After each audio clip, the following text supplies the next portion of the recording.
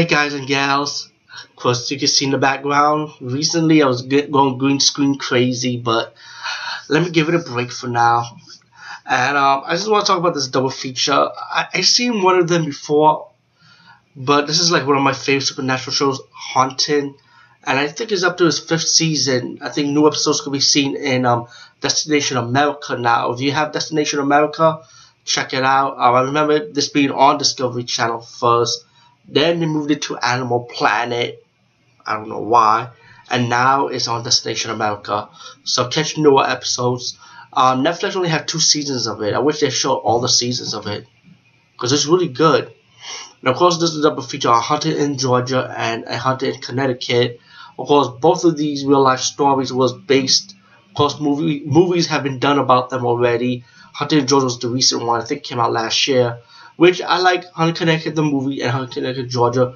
Both movies were good. Well, Haunted Connecticut Part 2 is based on Haunted in Georgia. But both movies are good, and that was just the Hollywood version.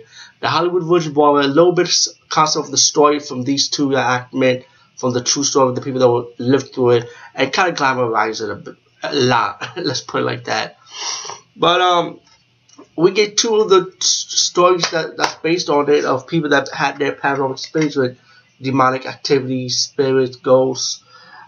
This is no special features in this, by the way. So let me just say that. And it's based on true events. Yeah, it is based on true events. So we can say this now. The story of Haunted in Connecticut, definitely not like the movie version, but it does talk about boy who's being on cancer. Never say he was possessed or nothing in the true story version of it. Our family moved to Connecticut, because it was closer to a hospital where the boy could be treated for cancer. And, unknown paranormal activity started going around the house. They realized they're living like in a funeral home, which was in the basement.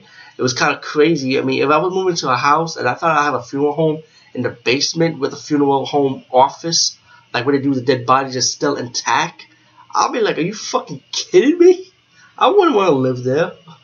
But, it shows you what this boy gone through and how the mom had to make the sacrifice to send him to the hospital while they had to deal with it themselves. And they hire like the Warrens to come in the case, of course the famous Warrens, and another and their team, how they talk about their experience. And then we got Haunted in Georgia, which if you saw the movie version of it that came out was just called Haunted Connecticut 2.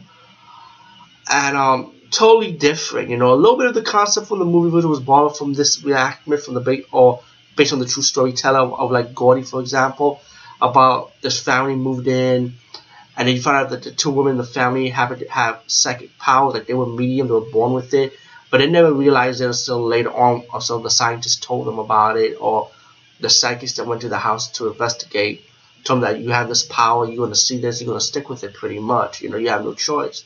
You can't get rid of it. Wherever you go, you're going to see spiritual demonic activities and stuff. And it's a family that lived in the house for 10 years and more, and they're still living through with it. And then you got Heidi, who's the ghost of Gordy. She started growing up, and her mom and dad are having a daughter again, and they end up still seeing these activities going on. And they go to church now. And they try to find a way to get rid of these spirits once and for all, but at the end of it, you're born with this gift, you're gonna deal with it pretty much type of attitude. Sorry.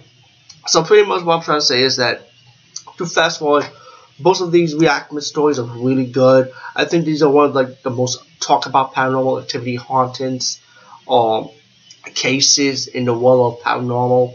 So you definitely want to pick it up, even before you see the movie version of them. But definitely check this out. And also check out these paranormal shows. They're pretty good, like Paranormal Witness, Haunting, which is like my most favorite. And Ghost Adventure on Travel Channels is pretty cool too. Anyway, peace guys. See you later.